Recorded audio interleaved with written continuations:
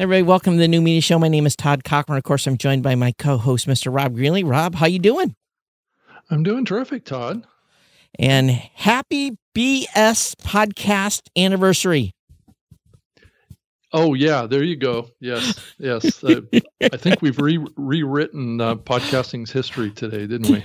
Oh, my God. I saw that headline today, and I was like, talk about completely, unequivocally rewriting the entire history of podcasting in one news article. It happened today. But I have a book here, Rob, from 2004 and 2005. Technically, and this is the crux, and it's right on page 8, The History of Podcasting. Podcasting started before the term was even invented. Now, that's the key here. The term was not invented. Right. Podcasting had no podcatchers, no way to actually download a show with an enclosure until much later. So I'm just going to read here.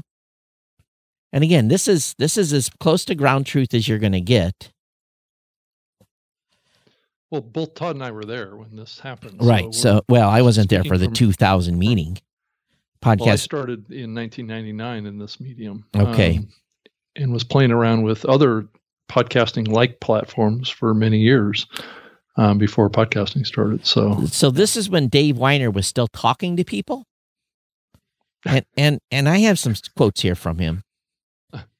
Podcasting started before the term was even invented with an idea from a meeting in late 2000 between Adam Curry and Dave Weiner about automated media distribution.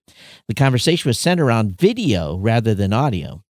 Dave had some concerns about the distribution of video over the internet. Remember, this was the year 2000, before the worldwide growth in the number of broadband internet subscribers. Dave felt the internet simply hadn't evolved to the point where it would support large video downloads, not to mention the cost of delivering content. His analogy was it was taking longer to download video than it was to play it. Many times the video was poor and uncertain quality. Adam's idea was... Plus, keep in mind that Adam was involved in video back then because he was a video DJ. So you can see how maybe he had an interest in video. So this is in 2000. Adam's idea was to look at the internet connections differently and consider all the bandwidth that goes to waste when users aren't using the internet connection. Now, this is when we were asleep. This is when we had high speeds. He wanted a software solution that could automatically download items that he subscribed to. This really wasn't a new idea, but there were no tools to do this in the fashion Adam desired. Right. I must based on RSS. Yeah, and there's a note here. I must interject. The internet service providers hope you don't use your broadband connection around the clock. Okay. Dave was already working on real simple syndication, RSS. For those of you not familiar with RSS, I'll cover it in Chapter 12. Just so you won't be confused, I just want to give you a quick view. Various websites through primary weblogs and news sites carry an icon that might be labeled RSS, RSS.91, RSS 2.0, or XML. They typically can spell all kinds of light letters and orange background. These letters are linked to an XML extension markup language formatted file. These files contain text, the structure of the RSS specification, blah, blah, blah, blah, blah, blah. So then David made revisions to the original RSS.91 spec developed by Netscape and formalized those revisions in RSS 2.0 in 2003. The RSS 2.0 standard was released by Harvard under a Creative Commons license. More information can be found, blah, blah, blah, blah. So, yes, there was a idea about delivering. Playing around with hacking the RSS spec at the time to play around with it and see if it worked. And some people played around with it, but there was no software. There was nothing to do what podcast did. And there's a whole another story about the naming of podcasting. And see if I have that. How the podcasting term originated. Again, this is a book from 2004, 2005. Mm-hmm. Whenever the new media delivery method is invented, there's always a word that everyone adopts to describe it. The term podcasting was coined in February 2004 by Ben Hammersley in an article in The Guardian. This article predates Adam's podcatcher. Again, February of 2004. Hamsley and others did not know what to call the growing self-audio publishing medium at the time, and he kicked around a couple ideas, including podcasts. People who were already embedding audio on sites realized they had a winner, but the automated tools were not in place. Those that existed were tied to commercial enterprises, and Adam's open source tool, the automated process, did not exist. The creation of that program by Adam in mid-2004 made a lot of people realize how easy publishing audio for automated delivery would be. Shows sprang up and the word spread. The term that would define this exploding medium was decided by a simple fact. The first podcast domain, registered by Daniel J. Grogery in September 2004 and hyped by David Slusher, produces the Evil Genius Chronicles, and then made popular by Adam Curry, Doc Searls, Robert Scoble, Dave Wire, and the rest of the podcasters. So some have criticized, anyways, it goes on and on here, but podcasting as a idea, not by name, started in 2000. There was no devices, no way to automatic download. Podcasting today and podcasting in 2004, and podcasting in 2004 was the launch date of podcasting, not fucking 2001 or whenever it's being predicated today in an article. Well, excuse my French. Even accepted into the RSS2 spec. Yeah, RSS. The enclosure tag wasn't even accepted into it until 2003. It was an experiment, right? And there was no way to. Yeah, you could put an enclosure tag in after they talked about it, but there was nothing to deliver it. Right, there wasn't really a use for it. So we're hedging dates here. Right. Podcasting as we know it today originated in 2004. James, you're wrong. Right. The idea. Well, actually, it's not necessarily 100% James. It's Eric Newsom as well. Okay. Who actually wrote the article, but he didn't actually make the claim, I don't believe, in his article that it was a new birthday for podcasting. I think James is the one that took that and ran with it. So, oftentimes I get history wrong, but I go back to the first book on podcasting that was vetted, technically approved, has my name on it, but also has lots of people that reviewed it to make sure I got it right.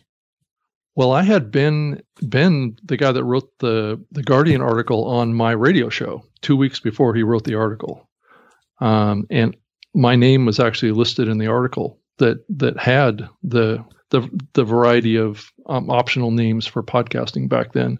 And I do know that origin story of Ben, basically because he wrote a variety of them in his article, that he was the inventor of the name. I think there's other parties that are trying to claim first. I don't believe that that's true, because I never heard that word podcasting mentioned anywhere else prior to that article. That's right.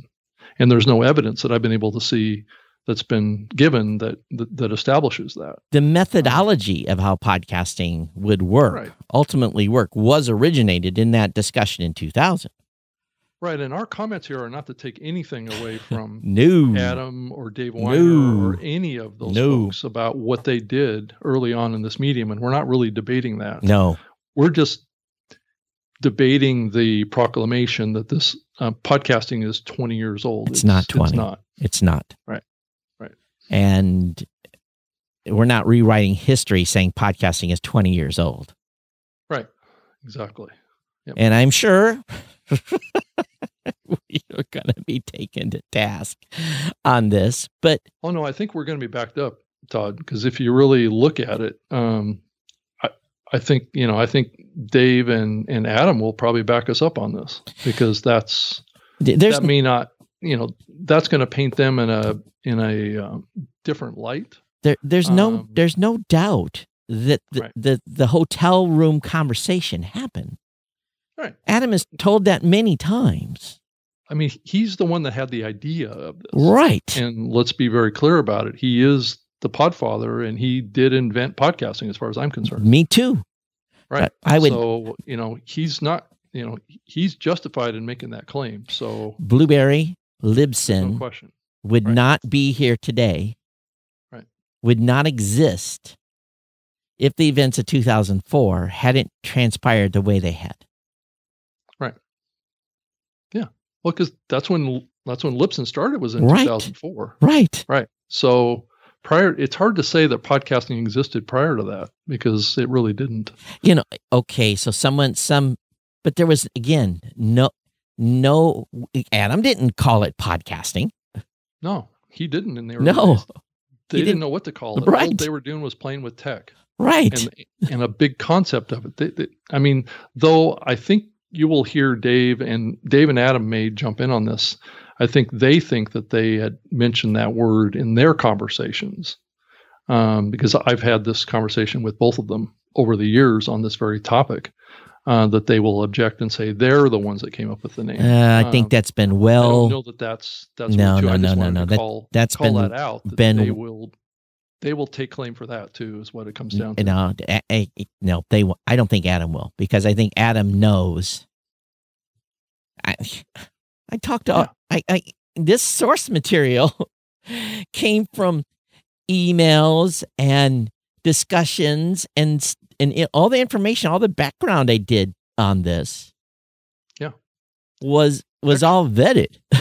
Yeah, actually, the conversation that I had with Ben is still available as part of my old radio show that's available online. You can go listen to it. But the reason that I had Ben Hammersley on my radio show back then this is a little piece of context that I'm not sure that many people realize, is that Ben at the time was a journalist, obviously for The Guardian, and he was actually on doing some military reporting. So he was in some other country somewhere, and he actually called into my radio show from a church out in the front lines of some war he was at or something like that. And then at the time, he was in the middle of publishing a new book that he had written on RSS. So he had actually put out a new book. I can't remember. I think it's The Secrets of RSS or something like that. That was the reason I had him on my show, was to talk about RSS. Just so we're clear, the concept of this, right. The keyword is the concept of this. Again, didn't start off as video, audio. It started off delivering video. Yeah. So let's go video back. Was a big part of this industry when it started. Yeah, let's go back to 2000. Yep. So broadband was barely off the ground. Right. People were still mostly dialed up at 56K baud. Well, I think most high-speed connections back then were considered to be dual 56K modems and ISDN lines. Right. So anyway, it was slow.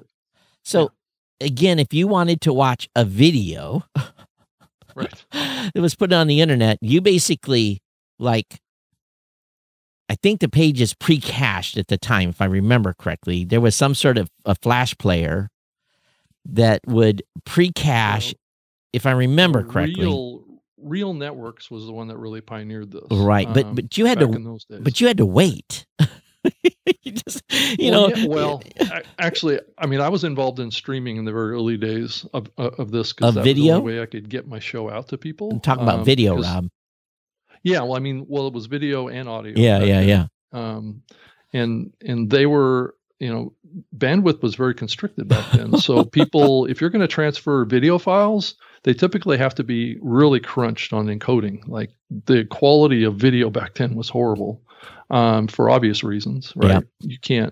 You can't download the same file size we have now. It just wasn't possible. You'd be connected for 2 days trying to get, a 1 gig file.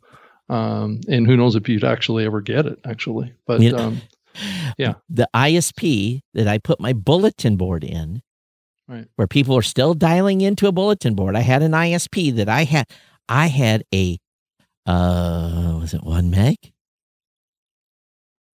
I don't know. It was pretty slow. Maybe a 1 meg connection to the switch, but the ISP only had 3 meg symmetrical for over 800 phone lines. Right. Okay, so Yeah. just think about that. He had 3 meg symmetrical, 2 T1s. Right. Well, you get more, the ISP you get more on your phone today than what this guy had serving 800 dial-in lines. Right. I mean, those are 56K lines, and some were 28.8 kilobit 28, lines. Right. Kilobyte. Right. So yeah, it's just the bandwidth limitations were just extreme back then. I was streaming my radio show in the early days at 16K. So if you want to say that podcasting is 20 years old, you have to change the wording. The concept of what would become podcasting is potentially 20 years old. Right. The concept, the word, making downloadable, MP3 files available off my website back in 1999. Right. So the mechanism. Right. Where's it at? Let me find it. The mechanism to get 5 episodes on this little recording device happened in the middle of the night through a software application that Adam wrote, rudimentary script application that would download shows onto this device. I could walk out and listen. I have pictures of this in my book because I couldn't afford an iPod. Well, Todd, actually, it's even more complicated than that because that software that Adam wrote actually connected with the Windows Media Player or Apple iTunes. Well, later on it did. Initially, though, once those came out, yeah, it had like a 2-step process. But initially, though, you subscribed to shows in a podcatcher. iPodder, I think, is the one that started out, and iPod, you would have your cable connected to your media device, and at 2:00 in the morning, when no one was using the internet, it went out and downloaded those audio files and loaded it automatically, deleted the stuff you've listened to on here. Matter of fact, no, I think you had to delete stuff initially. I don't think there was any, you had to manually delete stuff that was on there, and it would add to that, and then you could listen on this little device or an iPod if you were rich enough to afford one. Right. And storage was an issue back then. This is 256. Is it probably meg maybe? Yeah. Or K. It doesn't have that. No. Let me look. I can't remember. It's been now. I think some of them. You have 256 megs. 256 megs. 56 megs. Yeah. So I could get 8 or 9 shows on here because most shows were recording at 32 kilobits or 6 really, really low audio. So you could not, prior to October or maybe September of 2000, because it was really, really rudimentary then, you couldn't get that automatic transfer to happen. Yeah, the word was come up a little earlier. Yeah. But the physical medium of putting media on the device was not possible till 2004. So podcasting is 16 plus years old. Yeah. Todd, I'm just flabbergasted that we're still talking about this. I'm flabbergasted. I saw it this morning. Yeah. And I'll be honest with you. I rolled my eyes. And I'm like, this is like Wikipedia. Because people on Wikipedia have rewritten people that try to be the inventor have rewritten Wikipedia 5,000 times. So I don't even trust myself to remember everything. The only reason I know this 100% is because I wrote it in my book. I wrote it in my book, and I talked to all these people because I wanted to get it right. For me, it was very important to get the history right. Yeah, there's some little nuances, the way I wrote it and the way people tell it, but this can't be revised. Right. And there's been a lot of efforts over the years, then a lot of people don't realize this, of trying to rewrite the history of podcasting. Yeah. This isn't the first time that we've whacked this mold. No. You know, and that's what's kind of shocking about it, is that this particular angle on it has never been expressed before. It's always been, you know, a variant of this. But I don't think anybody's ever said that podcasting is 20 years old. I'm sure James wrote entire first. I'm sure James wrote this knowing he was going to trigger all of us. Yeah. Well, yeah. I mean, he's been doing that a little bit lately. But, you know, he's a savvy guy that's running his platform, and he's tapping into getting people's attention, and that's I don't really 100% fault him for it. This is the game that has to be played in the media world these days, but it is factually inaccurate. Yes. So, yeah. But the story that Eric tells is, I think, is pretty accurate. Yeah, but I'm not. But we don't know really, because we weren't there, right? You know, and it's not really documented. It's just Adam's and Dave's word that's what happened back then.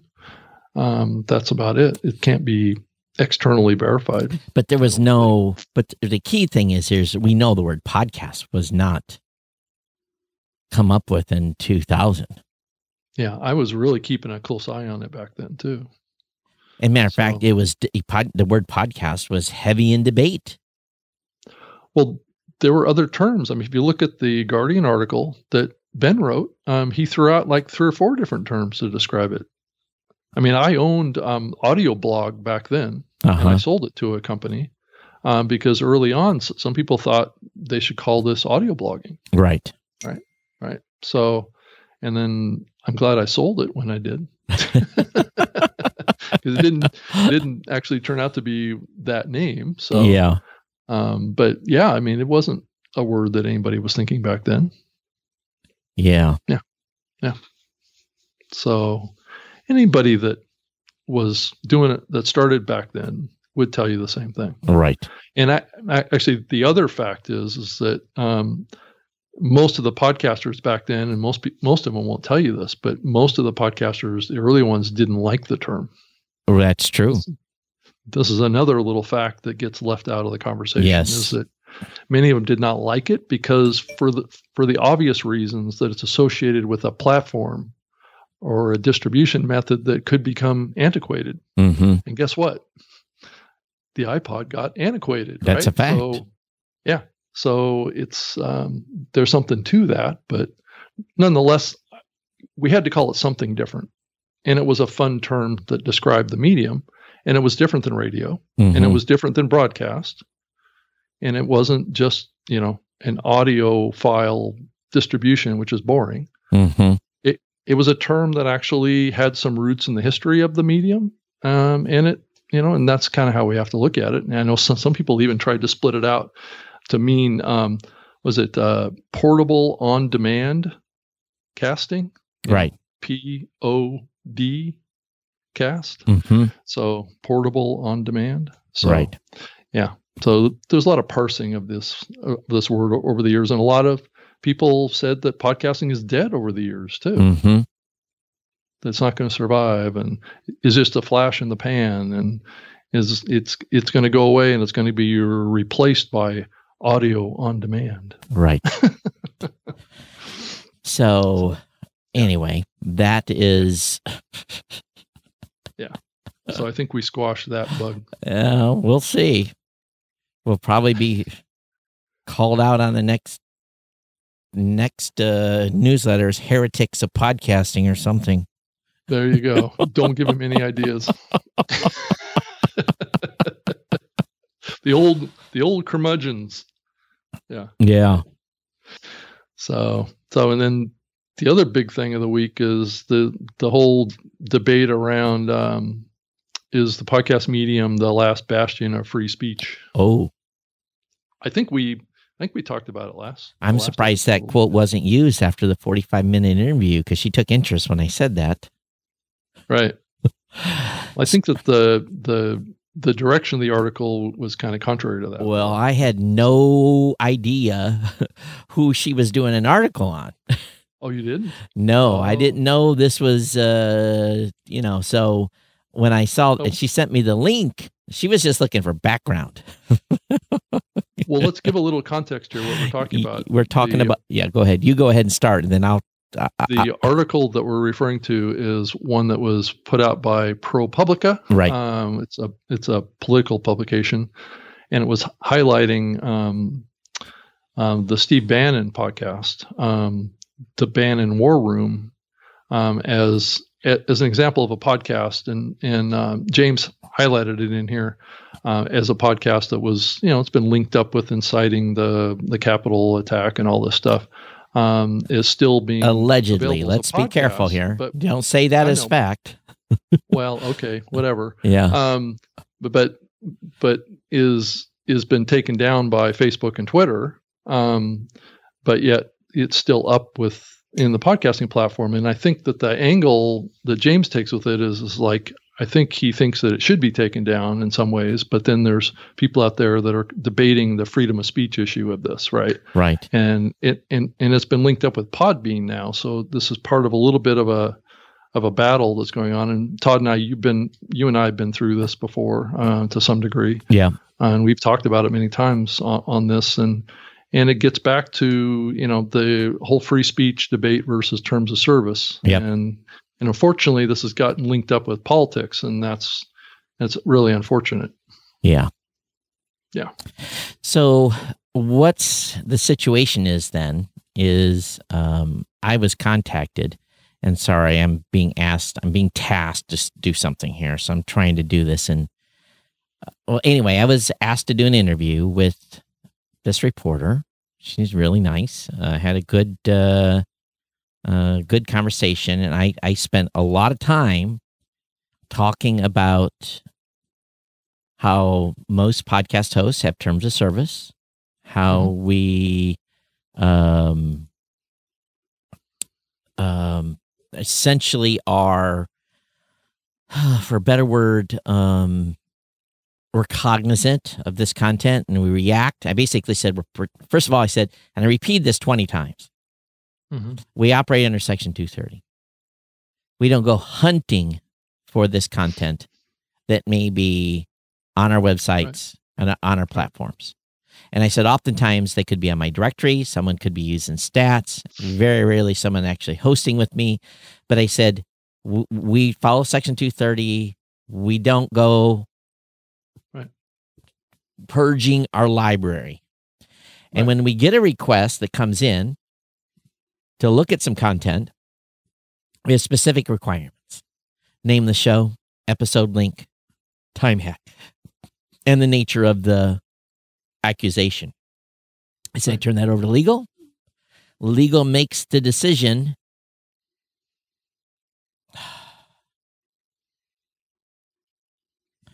Based on your terms of service. Yep. Right. And that's what all the hosting companies do. I mean, all of us have a legal right to have some limitations on content that's available off of our platform. Right. And that is a legal right that private companies have. And I think a lot of people are linking up this freedom of speech issue with companies having a legal right to have some say in that. Right. Right. And that's supported by the Supreme Court around choice, around religion, and around a lot of other things too. But free speech doesn't come without potential consequences. Right. And I think we all agree that there are consequences to free speech that are also, some of those consequences are protected in the law as well. That's right. So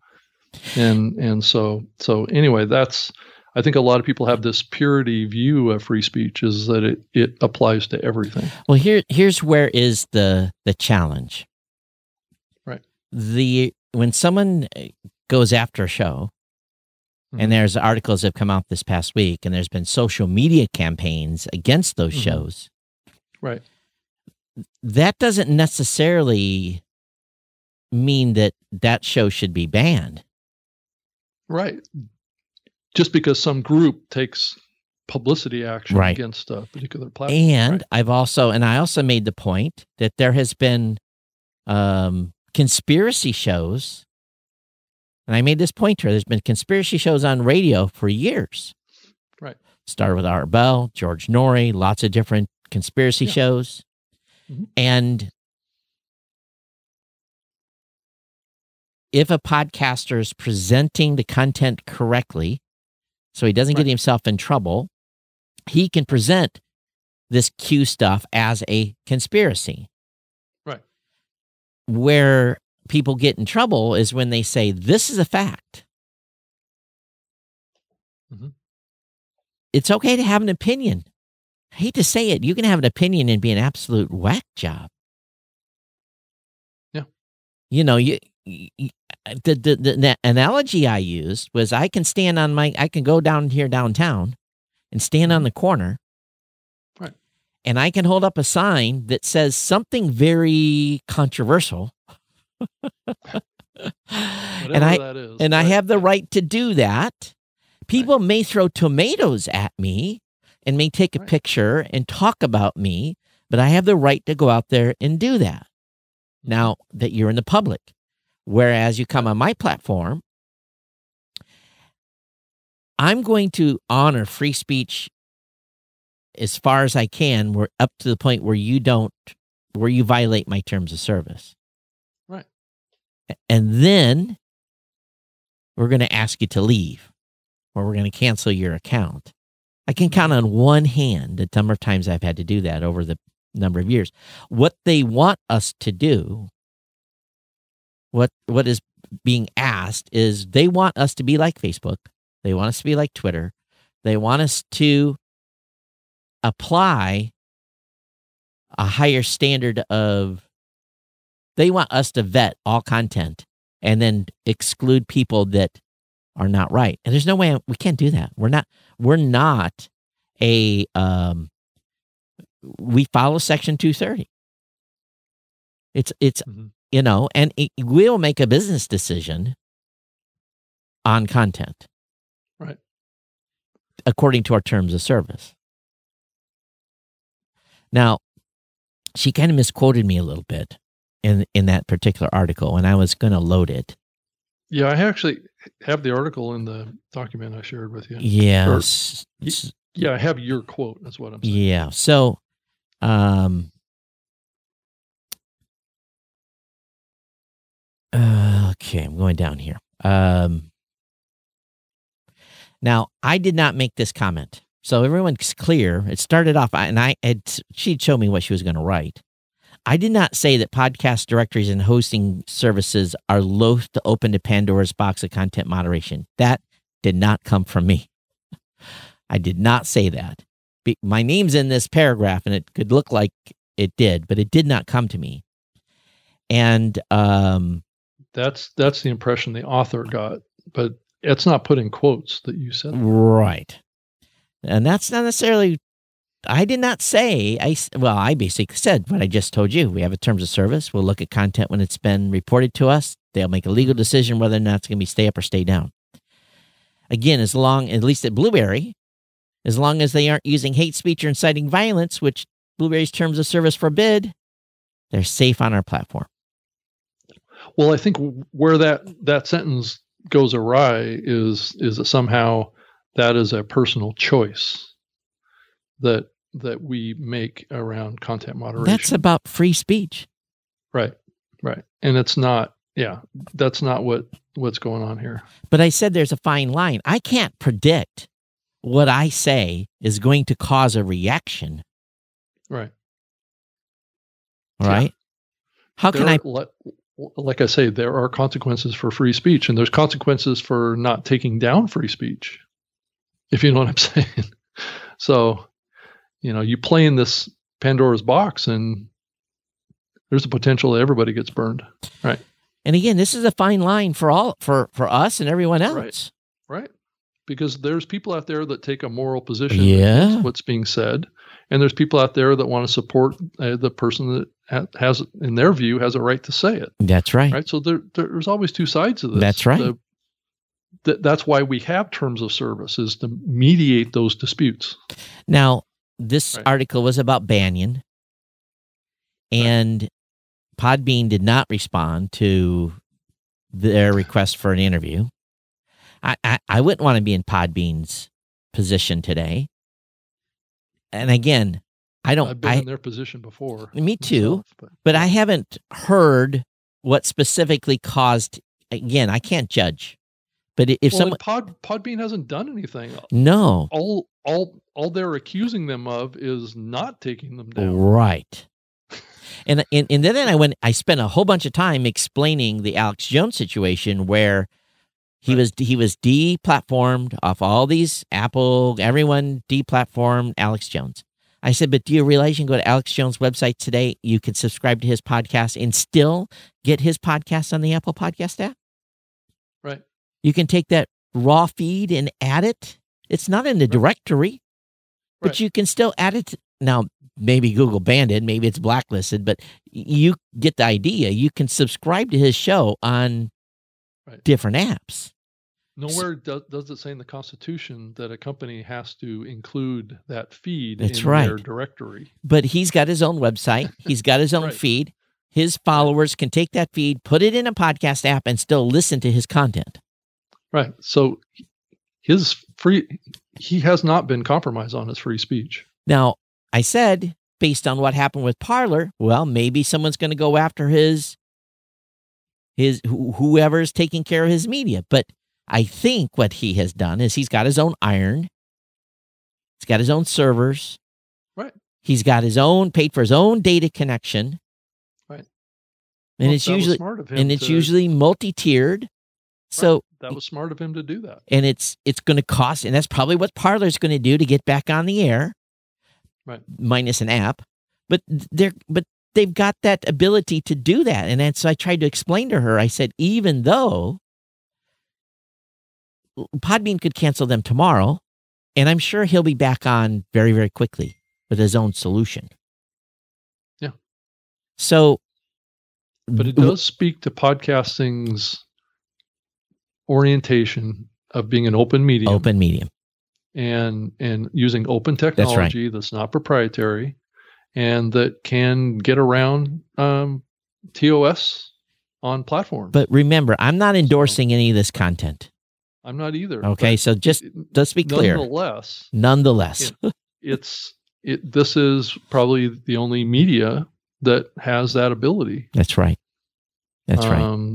To even on the video side. Right. They could distribute the video side of what they do. That's what we do with this show. Yep.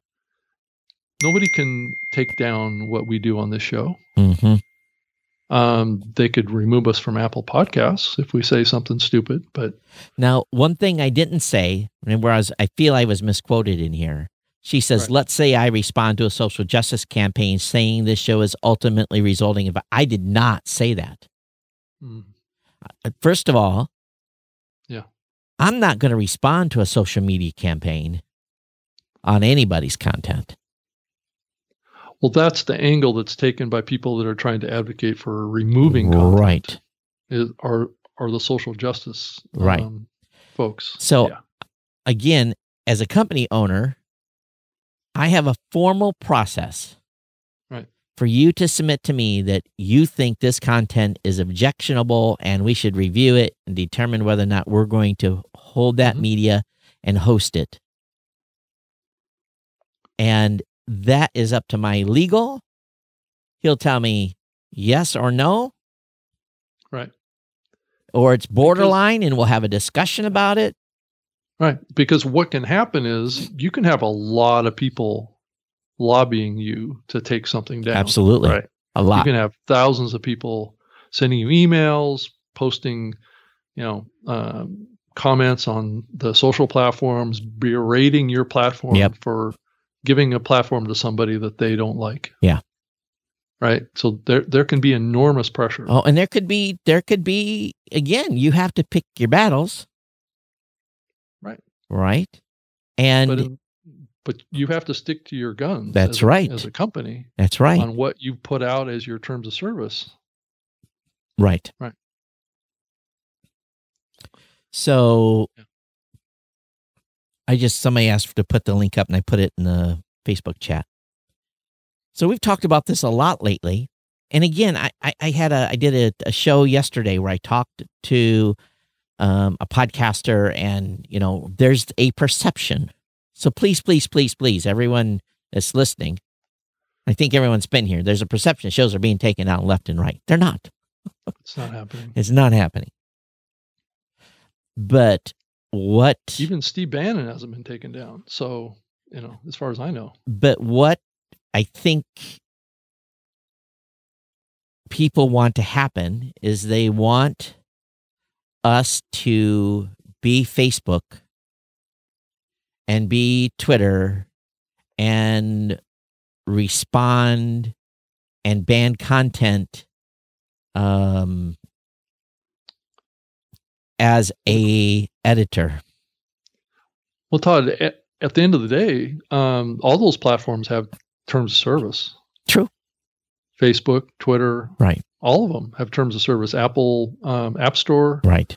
The question that I would ask, it's a legal question, is what they have done follow their terms of service, right? Because they have no, constitutional legal obligation to do something different than what their terms of service is. So this has drove an internal discussion between me and Barry, and we're talking about this at the company and looking at everything and we're going to make a determination. But I'm pretty pro First Amendment. Yeah, well, I am too. So again, I may not like it. Personally, I may listen to some content and go, "Oh, that's really not for me." Well, some shows push the envelope, right? They take the content right up to the edge of a terms of service, and they don't go over it, right? And that gets people upset. Yeah, I think the term too close. I think the term, and again, I haven't heard it personally, and this is just third party. Something Banyan had said about heads on spikes or something. That was the thing that pushed them over. Mm-hmm. Was some comment to that regard. And again, I don't know. That's the same thing that Alice Jones did. I don't know the preclude context. I don't know there's a whole bunch of minutia there. Right. So. Yeah. And there was an article that was put out in the Podcast Business Journal by Gordon Firemark, who is an attorney, who has worked a lot with copyright stuff, and he has put out a clear statement. Says and he wrote in here, YouTube banned Steve Bannon's podcast, or his YouTube show anyway. What are your thoughts on that? And Gordon Firemark says, YouTube is owned and run by a private company, so it's within their rights. Public company. Well, public company, but it's still kind of a private company, even though it's publicly traded. Right. They may experience fallout as a result of taking down, though, and that gets back to what I was saying. There's consequences for how you fall on this issue, right? Yeah. No matter what side you fall on this issue, there's consequences. Though I'm sure that's a calculated risk that they're taking. But this doesn't mean Bannon can't produce, publish, and promote his podcast. Now, granted, we're not talking about a podcast here. We're just talking about a video on YouTube. So, as far as I know, Steve Bannon has not been taken down as a podcast. As far as I know. Todd, do you know any different on that? No, I don't. Have you heard anything? No. Yeah. So there is some things out there that are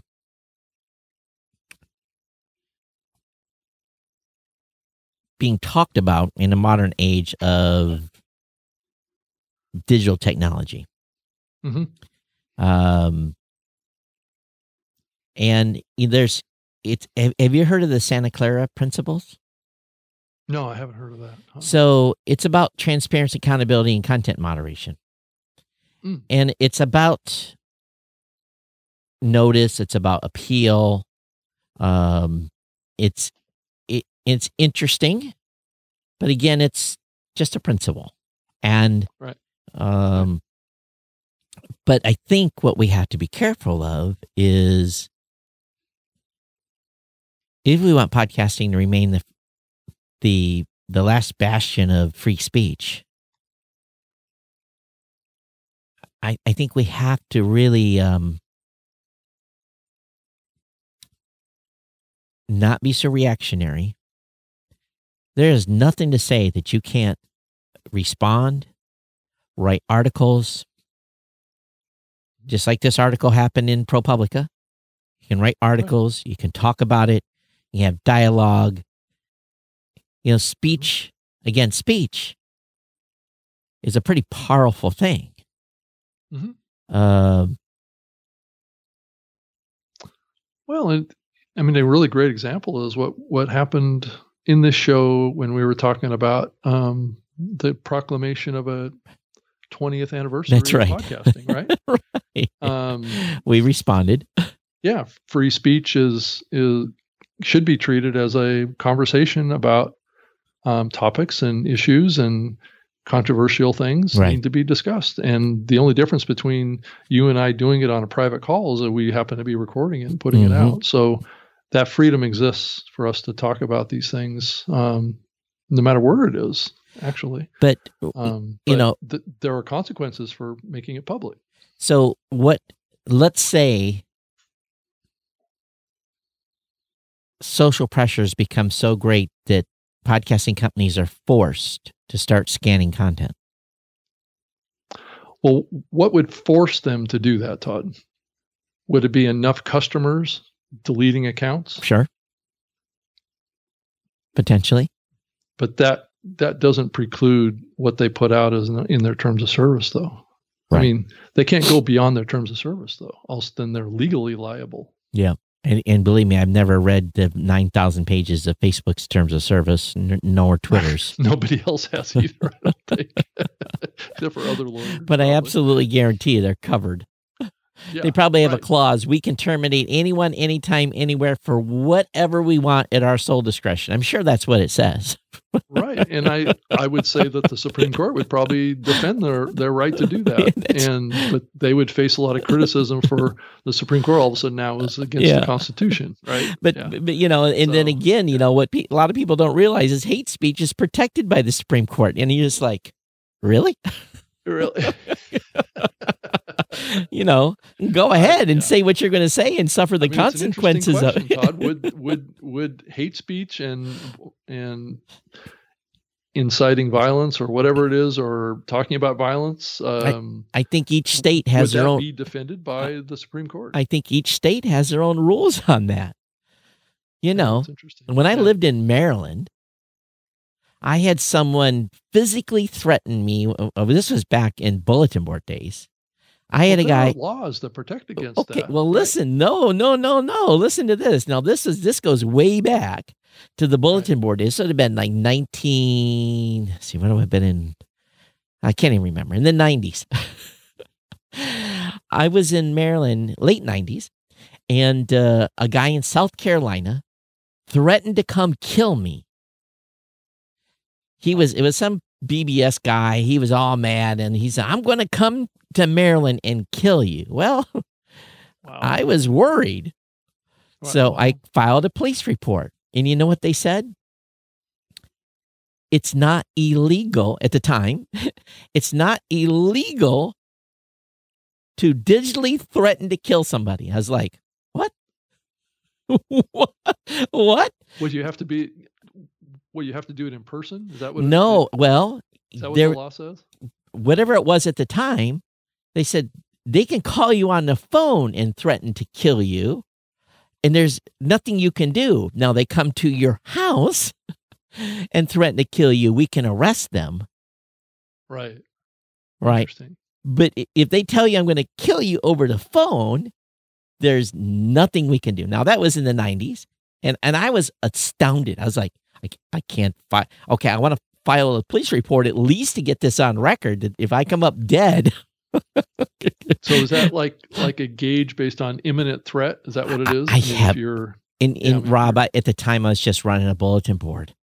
I know It's you were. clueless. I'm just saying, what's the legal distinction that we're talking about here? One is, being proclaimed by someone that's physically removed from now, the other party. There are laws about threatening to kill elected officials and stuff like that. Right. You know. Yeah. Well, and there's defamation laws, Right. there's slander laws. Right. All those are speech. But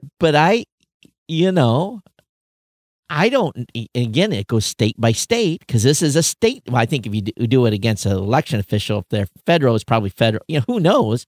But of course, state lines, there's all kinds of crazy stuff. But every state has different rules on what you can say to someone without getting in trouble or getting arrested. Mm-hmm. So there are limitations on free speech. And I don't attest to be a lawyer. Okay. Yeah. I'm just telling you my personal experience. I have no clue. Don't take anything I say as legal advice or anywhere near truth. Yeah. Okay. Again, this is just my rendition of what happened to me in the late 90s. Well, and I think the bottom line here is you're never going to have any issue with this if you're a person that respects others and doesn't threaten others and plays fairly with other people and treats them right. Right. I don't think you're going to have a problem. 99. It's like us, disputing what we're seeing in the news. Yeah. Not hurting anybody. 99.95 or 97 or 98% of podcasts are never going to have an issue. No. Now, you have a bigger chance of being delisted for copyright violation. You have a bigger chance of being sued for defamation. Those are probably bigger percentage possibilities. Plagiarism, all that kind of stuff. That's why I cautioned you, because speech. you have to be careful in your stating stuff as fact and stating stuff as your opinion. You may still get sued, but you have a lot more protection if it's your opinion. Right. Yeah. It doesn't necessarily protect you from the consequences, the social consequences of your opinions. Yeah. Right. Yeah. So, I know it's just it's another whack-a-mole situation. I think over the 10 years that we've done this show, I think this topic has been a fairly regular occurrence. It has. Yeah. So, and it all depends on what's happening in the world and what certain podcasters are talking about. Yeah. Right. And believe it or not, it's usually been the high-profile people. Now, you and I both went through a whole run of white supremacist stuff when that thing went down in South Carolina or whatever. Yeah. In Charlotte. Charlotte. We all went, every one of us had, boom, boom, boom, boom, boom. We had a number of.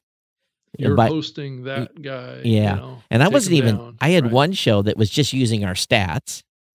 Right. But yet we were supposed, you're hosting this white supremacist. I'm like, I'm using stats. We're going to, we're definitely canceling his stats account, but I can't change what's on his website. It's still going to show our RSS feed or a directory listing. Oh, you got that show listed on your directory. And it's just not even a claimed account. It's just one there that's automatically being updated. And you're like, because people don't understand the tech. Well, and sometimes, and this is what happened with Alex Jones, is that they were using a hosting platform to distribute their show to get them into platforms that they couldn't submit to directly. So that's what happened with me with Alex Jones. How I got sucked into that. They were hiding. They were the company Spreaker to get into Spotify. Oh, because they couldn't get in directly. Because back then, and you remember Spotify. In order to get into Spotify, you had to talk to your host and get added to a spreadsheet. And then we had to submit it over to Spotify to get added to Spotify in the early days of Spotify. But again, we don't look at those lists and vet those lists. I'm not going through and listening to all the episodes of every podcast that we submit. Right. No. But yet, a platform like Spotify and these other platforms were thinking that, we should have. Right. That's the other part of it too. It's the same thing around music. It's easy to point back at the hosting platform and say, well, how come you're allowing that on your distribution platform? Yeah. So, right. That's man. That's the role that we're in this space. So, and I think that there's always going to be something that someone's going to say that's going to piss off somebody. And we've gotten more false submissions, or we've had more takedowns from people that were interviewed by someone that years later wants that interview taken down. Yeah. That's what we usually get. Can you remove this for us? And we're like, no, you need to go to the host of that. Right. And ask him to remove that. And, or I didn't like what this person said in his show, but it was an opinion. It had nothing to do with hate, had nothing to do with violence. It was just an opinion about something. Right.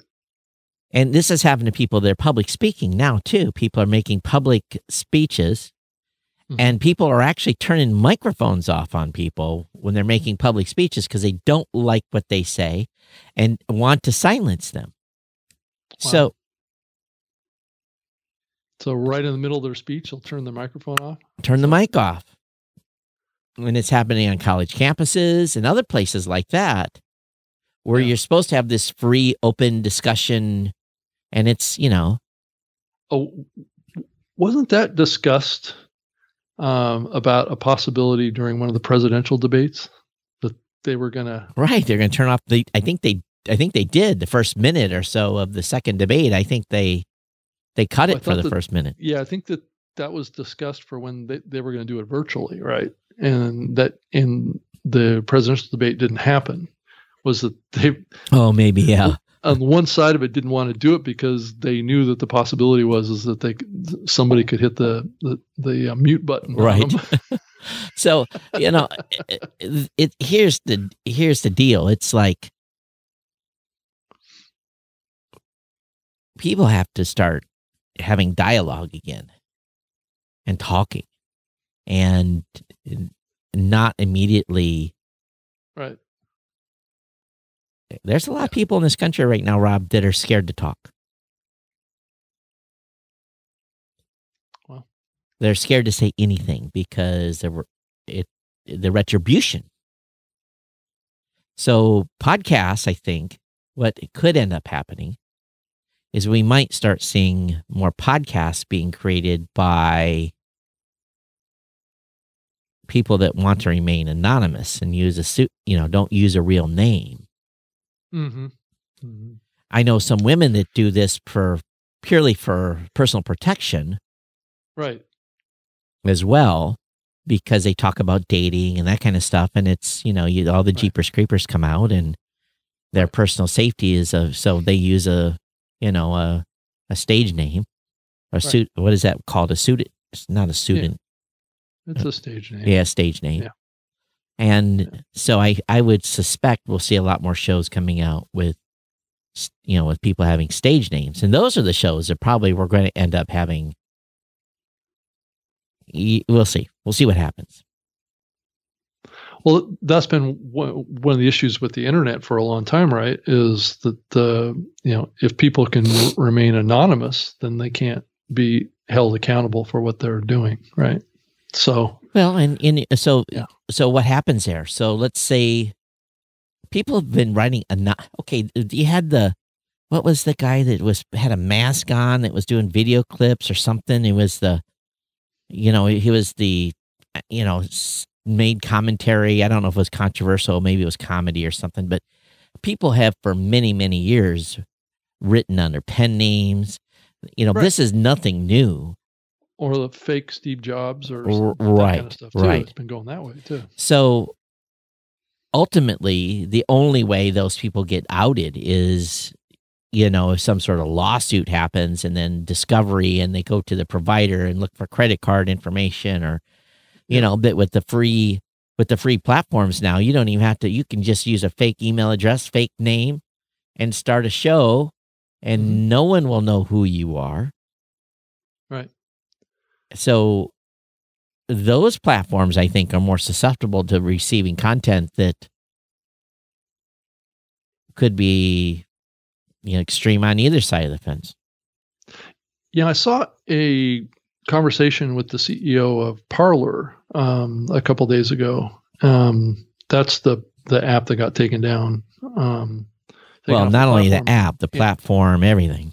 Yeah, right. And he said that they have very strict sign-up processes and a pretty strict terms of service as well. I thought that was an interesting comment that he made. It's not like it's the wild, wild west. I guess people have to scan their driver's license and they have to build actually real profiles in there. I created an account over there because we were getting some stat stuff that was coming back from Parler. So I created an account over there just to upload a podcast to see how it was being hosted and how it would display and just to test. And I didn't have to provide no standard sign up. No, just a standard sign up. But that was a completely open site. There was no private threads anywhere.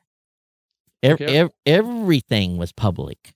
You didn't have to have a login to see everything.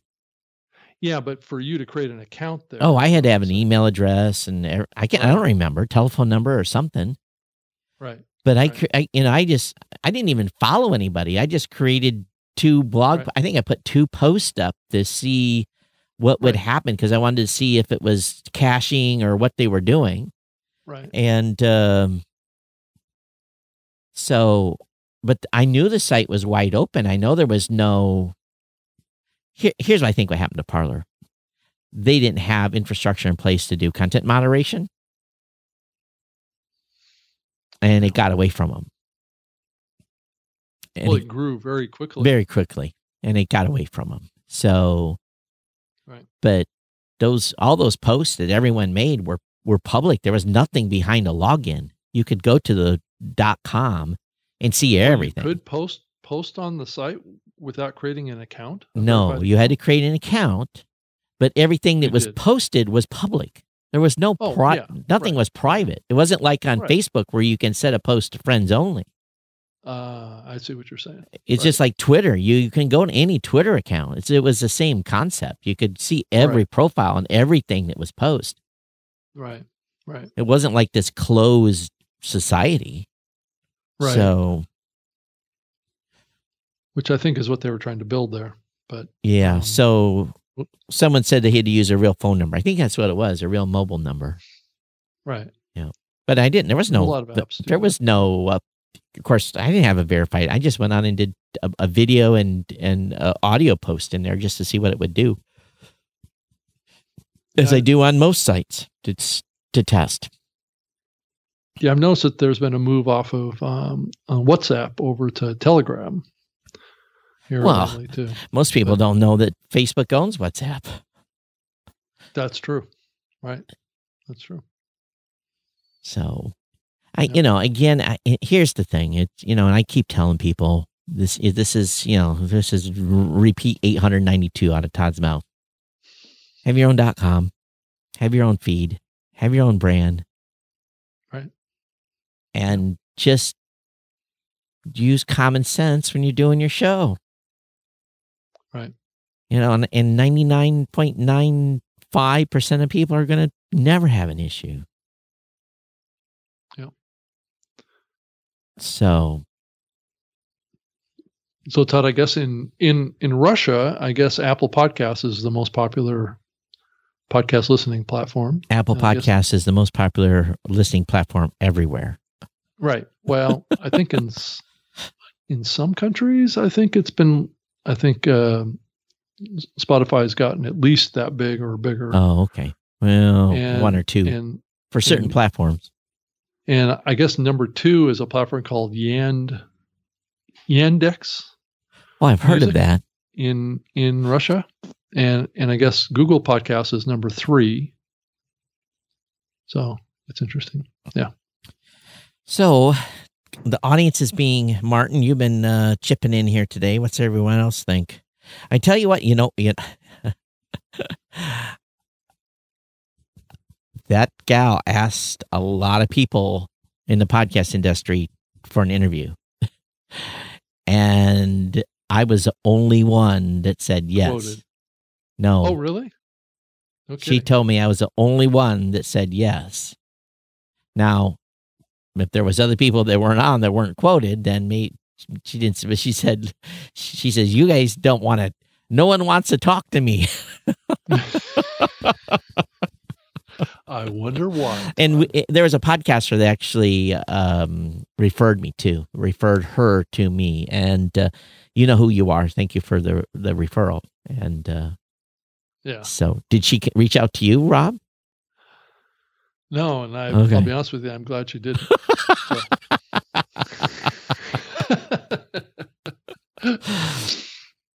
Though I have a pretty clear position on this, but on all this. Yeah. Believe me, I was a little bit nervous when the article came out. I went zooming, trying to, Alt F and basically tried to find my name. And because I had received a little bit of what she was putting in the article, and I had responded to her and said, make sure that is not attributed to me, because I did not say that. Right. And she didn't change a little bit, but it's still, I was just like, oh my goodness. Yeah. Yeah. Did anybody else get quoted in there? I think there was a few other like professors or something like that did. Okay. But and I first thing I did is I sent the link to Barry and I said, did we dodge a bullet here? So I guess President Trump leaving office, I guess, triggered the cancellation of a podcast. I guess WNYC and ProPublica had a podcast called Trump Inc., which was posted its final episode. So I wonder if they'll have one called Biden Inc., and I wonder if they'll do the same scrutiny on Biden as they do on Trump. I'm sure they will. Well, let's hope they do. I'm confident that, or someone else will. Yeah, right. Well, somebody will do it. There's no question about it. That's just the world we live in now. It doesn't matter who's president; they're going to get lambasted. So, right, by somebody, right. So anyway, anything else happening with you? I've been head down. It's last week. Well, this week is, I think what we have is a lot of podcasters are looking to take their shows to the next level. So I think that's what this has been the theme this week, at least. You look at, there's always things that come up, but I think that's the thing I'm seeing the most. Yeah, I mean, a lot of people want to have help marketing their show. They want to grow their audience. Yeah. A lot of people want to monetize. There's just a lot of that going on. Clubhouse still raging away. Yeah, I haven't been on there for a week or so. So I think it's continuing to grow and proliferate. So we shall see how that goes. Yeah. There's a lot of people, like Mr. Evo Terra is putting out his thoughts on Clubhouse as well. Is it a threat to podcasting? Nope. Yeah. So nope. Yeah, I don't think it is either. Hey, if you think it is, please stop doing your podcast and go over there. Well, it's not a podcast over there, but I guess you could do something with podcasting over there. But yeah, that's just my thought. Yeah. But trying to think, anything else brewing out there that's more important? It was a big day with the inauguration today. I mean, change is in the wind. Looks like Apple is looking for somebody to work on podcasting in Russia, in Moscow. Huh. So there's a podcast editor's job for Apple Podcasts based in Moscow. I thought was interesting. There's also rumor that Apple's going to be doing a premium podcast offering. Yeah, that's right. That I saw that come up too. Yeah. I think that's always been an option that they've had for a long time. I think it's how they deploy it is going to be interesting. Plus, let me say this too. There's also rumors flying around that there's going to be Apple Music and Apple Podcasts app on Windows. Yeah, I've heard that. That's been a rumor. I'm glad you guys listened for a while now. Yeah. Right. Yep. So, and then also potentially on Xbox, which I thought was interesting. Here we go again. Considering that I worked on that for many years, right? Right. So anyway. Hey, it's podcast everywhere. Yeah, and we haven't seen the end of it. Nope. 2021 is going to be continued expansion and growth, and I'm confident more consolidation we're going to see. I think we're going to continue to see audience growth in the U.S., outside the U.S., as more platforms come on board. I'm hopeful that we're going to see growth, significant growth on the Android side this next year. I don't know what you think on that, Todd. Are you seeing trend lines that show that? We've been way ahead of the curve on Android for years, so we continue to, but it's going to continue to grow. Right. But I Makes think, sense. my feline in here, he wants to play, so it's over here banging the cables and stuff. So hopefully we don't go off the air. No, I think that Google, and I see it more now, and searching for stuff, and I go, oh, look at there's a podcast episode on that topic. And it's very rare now that I don't do a Google search that I don't find stuff. Now, I saw a tech article because of all this fiasco that's been going on, with everything in the news and the politics and people pissed off. DuckDuckGo had their first 100 million search day ever. So I hadn't been on that site in maybe 5 years. So I went over there and did some I can't call it Googling, some DuckDuckGoing, and searching for some topics. And the podcasting support over there is it's non-existent, I guess. That's the best way to say it. Mm-hmm. And Podcast Movement University is doing an event right now on the runtheworld.today app platform. So that's happening as we speak. And I've signed up to do a AMA sometime in March, I think. So AMA, what's that? It's basically a question and answer thing. I think that's what it's called. But I've agreed to come on and do a question and answer time for Podcast Movement University. Oh, okay. So they're looking for contributions over there. So if you think you can add to their conversation, reach out to Jared and the team. Mm-hmm. So they're trying to get that moving. Yeah, I'm sure I'll be doing something with that at some point. Yep. What was there? Was something. Well, there is a growing movement towards educational platforms, subscription-based educational platforms coming up more and more. Well, for ongoing support. It's not surprising. Right. Creating good content is not necessarily, it takes some work.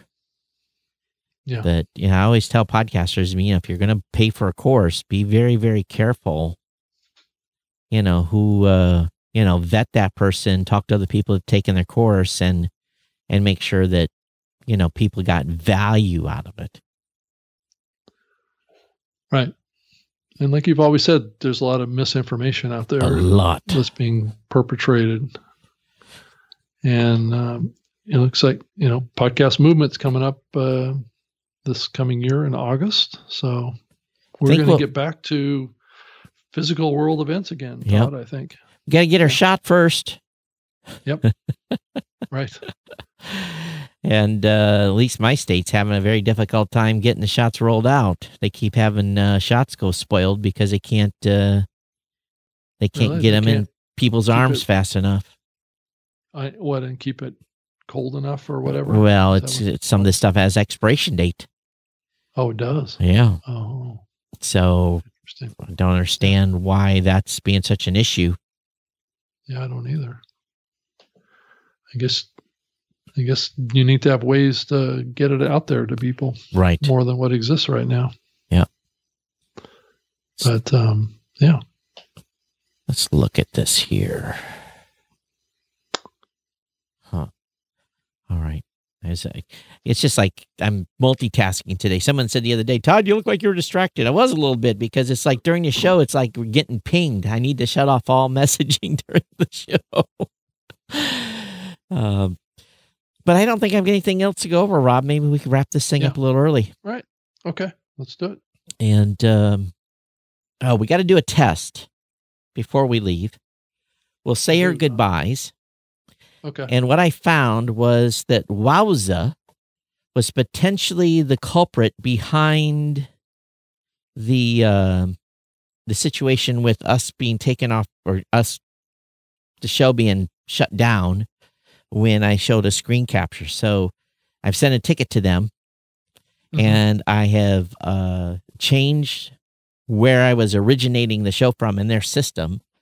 So when we get done here, I'm going to flip the switch to our logo, and we'll see if actually I'm going to put up a screenshot. That's because that'll duplicate what I've been watching, and then we'll see if they bounce us immediately after we've switched to the screen. So I'm Todd at blueberry.com. Of course, you can reach me on the at Geek News on Twitter.